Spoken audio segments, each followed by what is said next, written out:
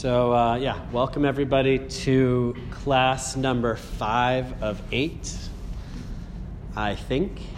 Yeah. So we have 3 more after this, and if it doesn't snow, that'll just happen in order, although it's supposed to snow, so we'll see what happens. And, okay, Kelsey, you could sit up here if you want. So I have like a real mixed bag of questions tonight. I'll see if I can kind of thread them together. Maybe starting just briefly touching on the background of what's going on. I personally think that meditation, so when I went into the monastery and became a monk, a lot of people were kind of like, huh? You know, what's this? Why? And I said, meditation, calming the mind, etc. And people were like, what? What are you talking about? Go get a job, have a family, do what everyone else is doing, And 10 years later, I come back from my journey, and I say, I was just in a monastery learning meditation, and every single person I talk to says, I need that. So there's been a cultural shift over the past, I would even say decade, in a big way, that maybe 10, 20 years, that we have been realizing that our mental and emotional states are really suffering because of the way that we are living our lives collectively.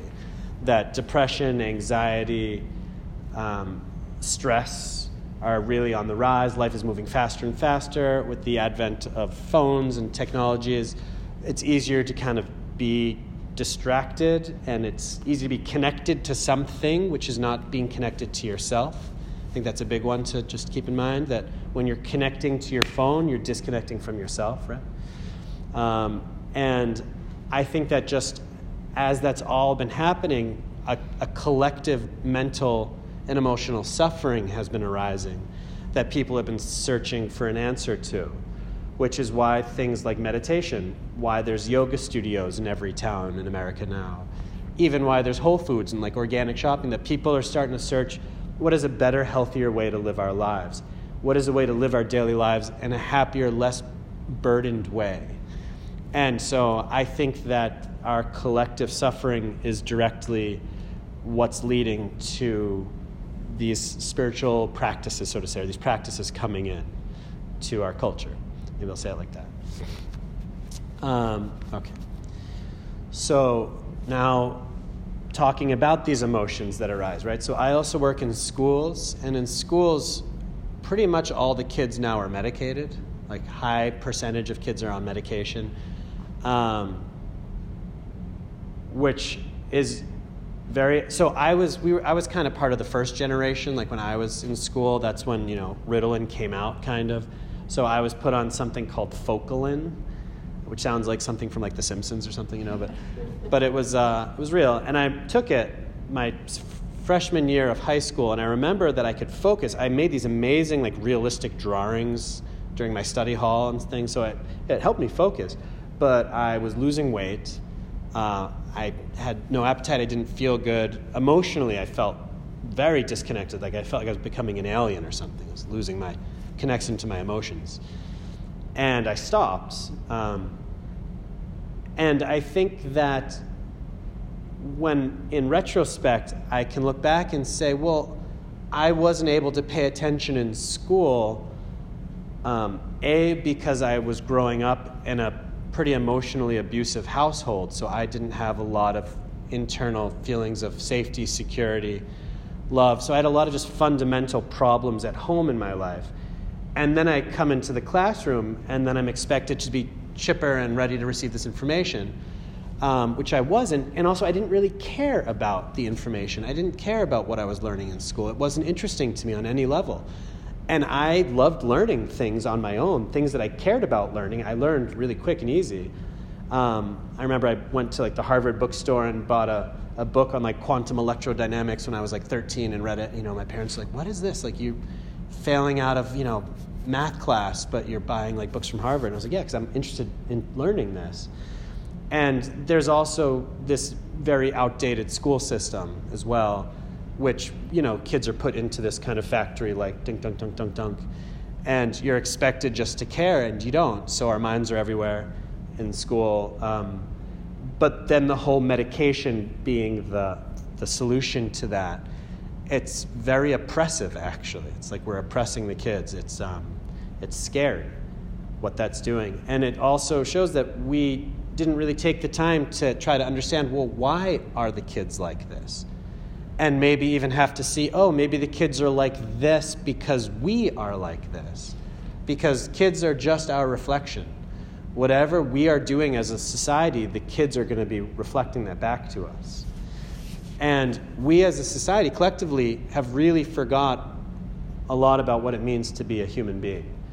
How to deal with our own feelings, how to share our feelings with each other, how to be part of a community. Everybody's very busy, very focused on being successful, or very driven by fear and survival instincts, which are not in any part helped by things happening in the media or kind of financial situations. And so a lot of these emotions, things like fear, stress, anxiety, are rampant among everybody. And some people turn to this for help, some people turn to alcohol, some turn to Netflix, some just get really aggressive and frustrated and, don't know how to handle themselves, so they lash out at everybody around them. And we're kind of a mess altogether, I think, in a lot of ways. There's like a lot of mess going on. And one of the important things that I've learned through my practice of meditation, through my time in the monastery, was that our feelings matter. Whatever we feel, it's important, especially the painful ones. The ones that we usually don't want to feel, that we don't want to look at, that we try to run away from, that we try to build a life to not have to come in contact with. Those feelings are really important to be understood, to be healed, and also just simply they're a part of us. We have a very fractured way of living that some feelings belong, some don't. We like to push parts of ourselves away because whether they're not socially acceptable, right? A lot of people, they think they want to be polite, so they don't let themselves be angry. A lot of times we push away feelings thinking that they're not okay. I, for myself, had, because also of kind of my upbringing, pretty bad social anxiety disorder growing up as well. I was really afraid of social situations, afraid of people, afraid of being rejected, not accepted, bullied, pushed around, unsafe. So I felt very vulnerable and afraid in social situations for a lot of my life, actually, but especially when I was a kid. And when I was in the monastery, these feelings came up, and I was on retreat, so I really had this time and space to look at these feelings. And my initial response to them was like, oh, it's this feeling again, man, I hate this feeling. I try to push through it or try to compensate by trying to be stronger or angrier than I was or something. And I really took a moment to just drop in with one of these feelings. I remember it was this feeling of insecurity came up in me. And I said, okay, what is it that this feeling wants to tell me? And the feeling was fear, and it was kind of saying, be careful, the world's going to hurt you. Right? Because as a kid, if your parents are emotionally unskillful and you are hurt, you think that that's what the whole world is. And going into school or in a social situation, if you have that mentality, you, of course, are very vulnerable to bullying. You're, of course, not really able to stand up for yourself. You don't have confidence. So that feeling of the world is scary kind of keeps going and keeps validating itself in different ways. And when I saw this feeling come up that said the world is scary, I looked at that and I said, oh, that insecurity, it's trying to protect me. And then I said, how funny that I've spent so much of my life fighting against this feeling, but this feeling is actually trying to help me. The problem is that there's a disconnect because that feeling is running off of a program that no longer applies. That there's this feeling that's you're scared, everything's, watch out, the world is scary. Whereas I'm looking around and I'm actually not scared of the world. And in fact, I'm increasingly lonely because this feeling is always keeping me separate. I am not interested in being protected anymore. I'm interested in connecting to people. And I felt that feeling and I said, thank you. Thank you for trying to protect me all this time. I will now protect myself. You can go. And I have not felt that feeling since. And then I felt anger come up. And I said, well, what does anger want to say? And then I said, anger, what is it? And it was yelling and angry at somebody else. And I said, what's the point? What's going on? And the anger was a pain that I had emotionally that somebody had hurt me. And it was trying to protect me also. And it was also a wound. The same way, like if you get a cut, it hurts. Like if something cuts your arm hurts. That pain, that's like what anger is often, is that we've been hurt, and then there's a pain, and that pain is anger. Oftentimes we stay in the anger, or we then are angry at the person, instead of maybe trying to go in again and see what is that pain about? Why am I angry? Oh, because I wanted love and I got something else. Because I wanted to feel safe, but I got a feeling of unsafety. So anger, you can trace it back and say, what are you really about? What's the point? What did you feel that you didn't want to feel? And all of our emotions actually are our friends. They are all trying to help us, but it's also then up to us to start to get into a relationship with our emotions and start to correct them and tell them, actually, I don't need you anymore. Thank you, right? With a thankfulness. Thank you, but actually you're causing more harm than good, so, I'm going to take over from here kind of thing. I stopped fighting myself. That's a big one. To stop fighting ourselves. Whatever you feel, allow yourself to feel that, and it's fine. So, kind of riffing off of that, coming to how do we practice in our off time because we don't feel like it. Yeah, it feels good to sit and kind of lounge and watch TV or go on the computer or do something. It feels good. So things feel good. What feels good is not necessarily what's best for us. It's not necessarily what's going to bring us to the place we want to go. It's not going to help us be who we want to be. It's maybe just comfortable. And this is also something that we have to look at, is that it's not about fighting those feelings. Like if I'm sitting there and I don't want to do anything, sometimes you need just to not do anything, right? But if you see that in any given moment, like your feeling of comfort or like it feels nice to be a vegetable, if that feeling is starting to become destructive, if you feel, actually, I really want to meditate, actually, I really want to go to the gym, actually, I really want to do something productive, I want to read, I want to do something that feels good, but I'm not. Again, it's not about fighting that feeling, but it's about creating that relationship where you look at it and you say, okay, look, you want to rest and relax. I want that too, feeling, but if I do that right now, I'm actually not going to feel good in myself. I'm actually going to feel like I've just lost a little bit of my momentum, or I've lost a little bit of my self-confidence, or my feeling that I'm on the right path. So here, I'll make you a deal. I'm going to go to the gym, and after I get back from the gym, then I can sit here and do nothing. Yeah, so it's almost that you can talk to your feelings, you can make deals with them, you can work with them. Yeah, oftentimes I think our feelings, it's either like I am my feeling, I act out of my feeling, that feeling is me, or we suppress and repress our feelings. We need to learn more how to be in communication, in relationship with our feelings. This will also help us be in relationship with other people. It'll help us be in relationship with situations, right? Then everything's not either like I fully embrace it or I fully reject it, which is, if you've seen Facebook in the last year, it's kind of where we're going as a polarization, that it's either yes or no, I agree or I don't agree. That's right, that's wrong. More and more this polarization of how things are need to be versus something that would be called a relationship and a communication and understanding that everything has its place, but only when it's kind of healthy and when it makes sense in relationship to the bigger structure. So that's something to work on. And sometimes we need to go in the wrong way, the wrong direction so long, wrong meaning painful, that we eventually decide to go the right way, right meaning beneficial, helpful for us. Things like addiction, things like 12-step programs, this also is, people that have said, okay, I'm going to start turning my life into a good direction. I want to start moving forward.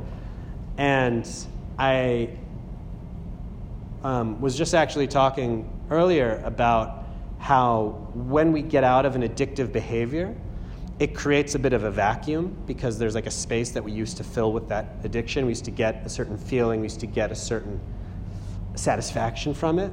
So if we remove ourselves from that addictive behavior, we need to now fill that space with something else that feels good. Meditation, when it starts working, starts to feel really good. It starts to become more than just this empty vacuum space holder. It starts to actually feel, this contentment is very grounding. It feels really good to be with yourself, to be in relationship to yourself.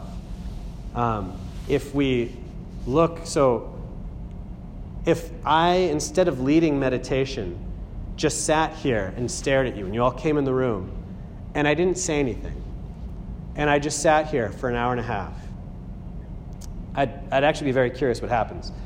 But usually what happens is that people would start to just kind of get up and leave, or they'd meditate, they'd close their eyes and meditate, and then open their eyes and be like, oh, he's still just sitting there staring. And it wouldn't really make sense.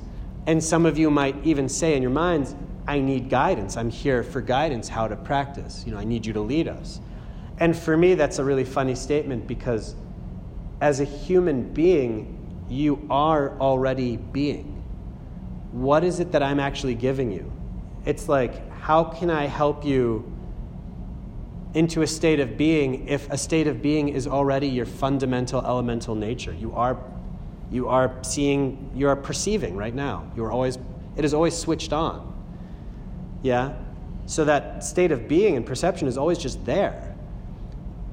But then we would just be sitting here, and then your mind would go, now what? Yeah? Is this it? But what am I supposed to do?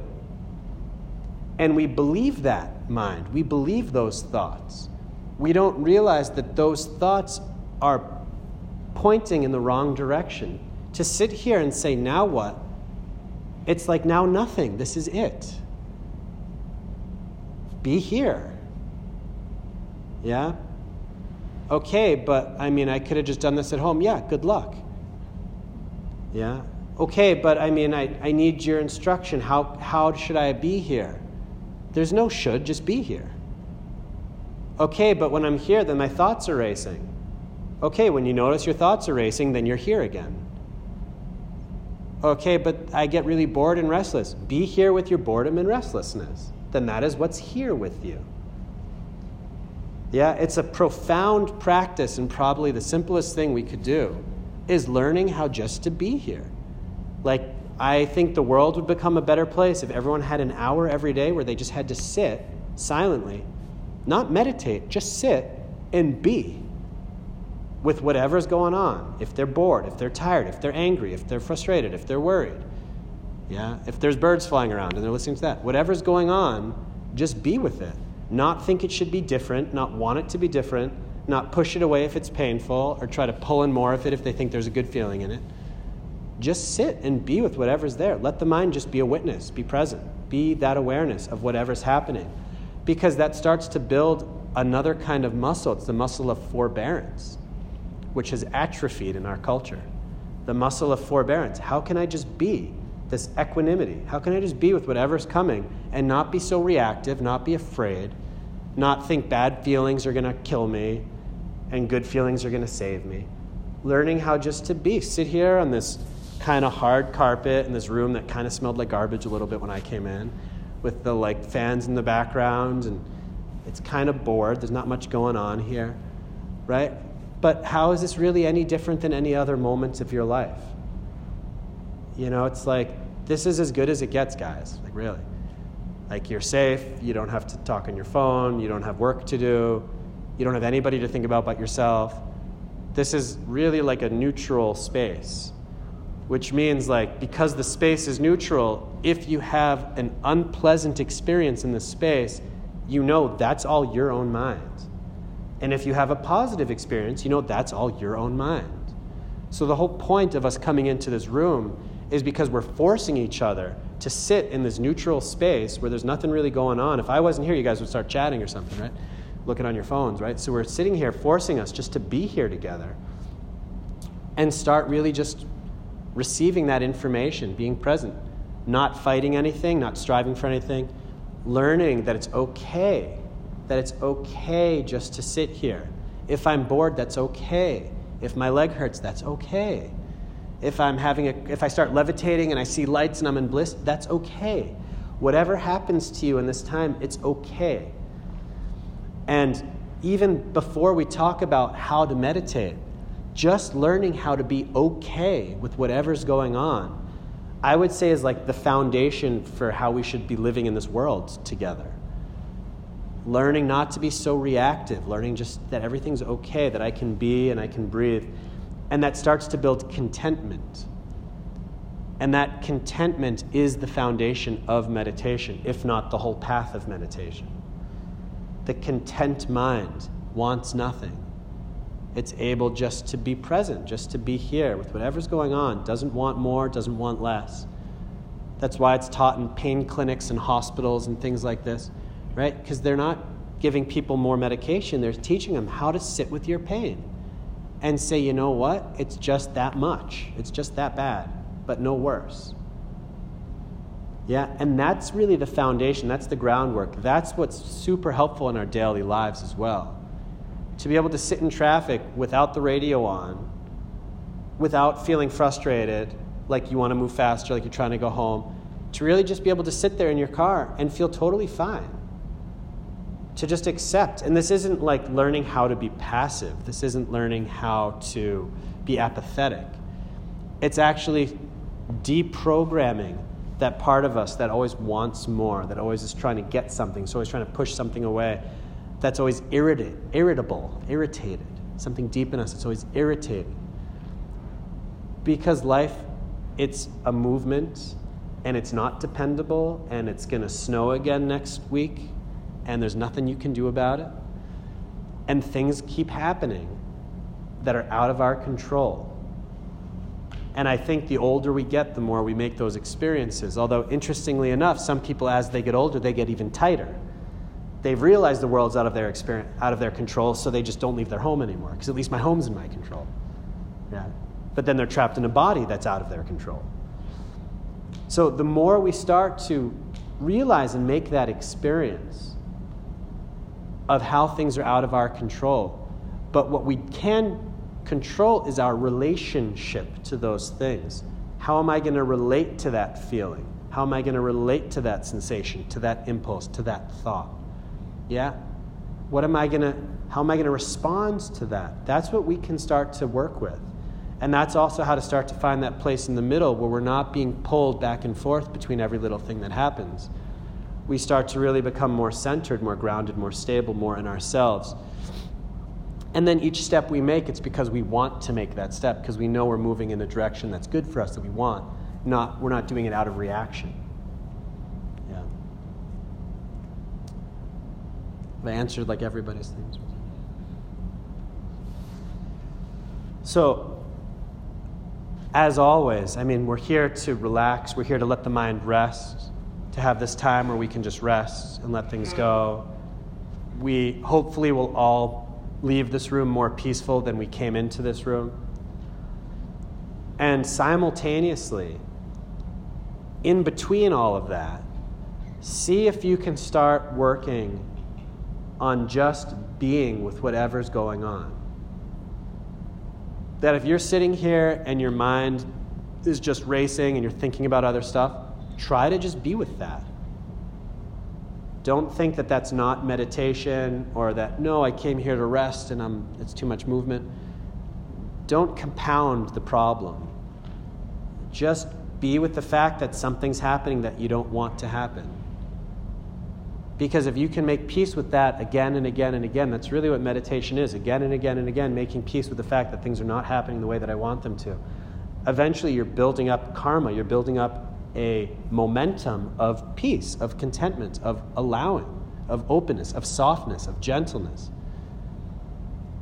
And then suddenly the mind will start to become open and soft and gentle and peaceful.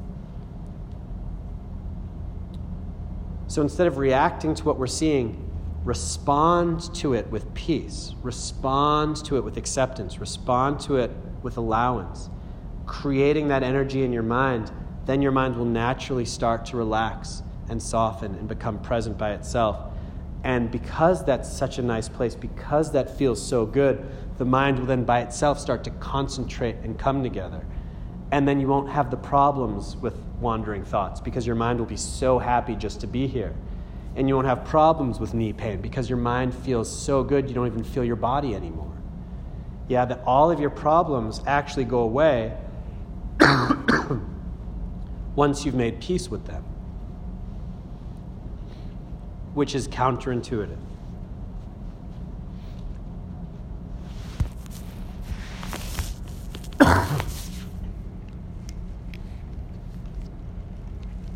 So I think with that,